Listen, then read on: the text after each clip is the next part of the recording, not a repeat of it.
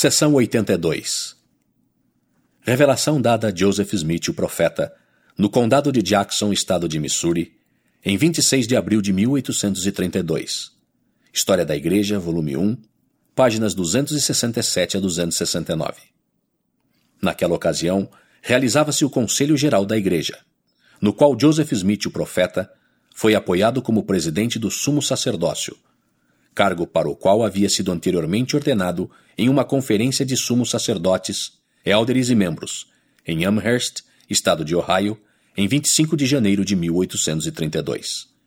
Ver cabeçalho da seção 75. A fim de ocultar a identidade das pessoas, nomes incomuns foram outrora usados na publicação desta revelação. Ver cabeçalho da seção 78. 1-4. Onde muito se dá, muito se requer. 5-7. A escuridão reina no mundo. 8-13. O Senhor está obrigado quando fazemos o que Ele diz. 14-18. Sião deve aumentar em beleza e santidade.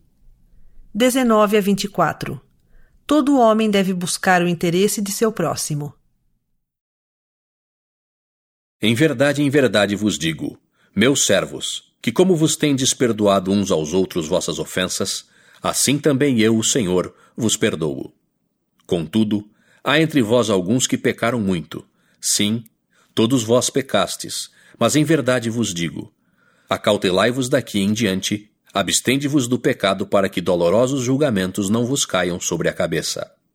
Porque a quem muito é dado, muito é exigido, e o que pecar contra a luz maior, receberá a condenação maior. Invocais meu nome pedindo revelações e eu vô-las dou.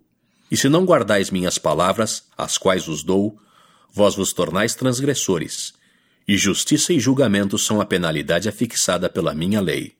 Portanto, o que digo a um, digo a todos: vigiai, porque o adversário espalha seus domínios e as trevas reinam. E a ira de Deus está acesa contra os habitantes da terra, e ninguém faz o bem, pois todos se desviaram do caminho. E agora em verdade vos digo: eu, o Senhor, não vos atribuirei pecado algum. Segui vossos caminhos e não pequeis mais. Mas à alma que pecar, retornarão os pecados passados, diz o Senhor vosso Deus.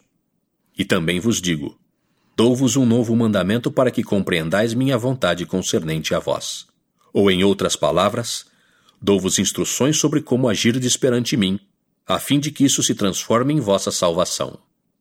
Eu, o Senhor, estou obrigado quando fazeis o que eu digo, mas quando não o fazeis, não tendes promessa alguma.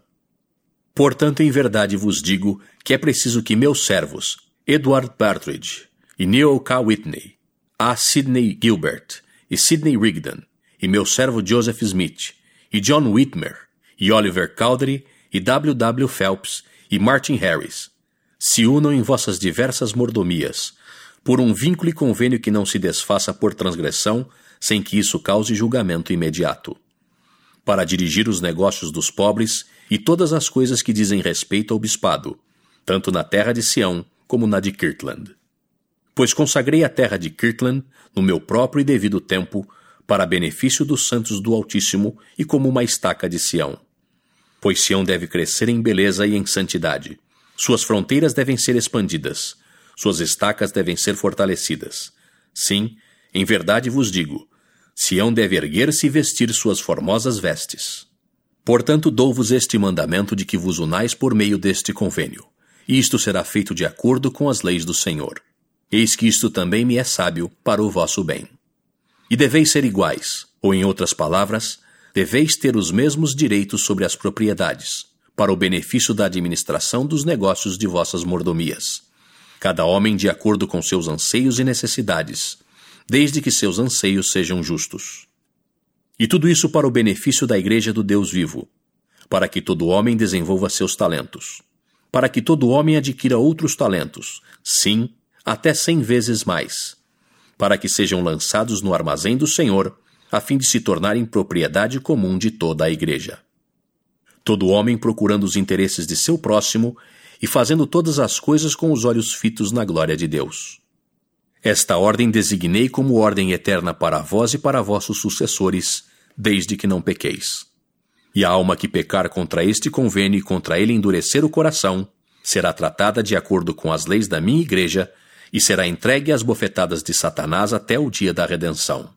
E agora, em verdade vos digo, e nisto há sabedoria: granjeai amigos com as riquezas da injustiça, e eles não vos destruirão.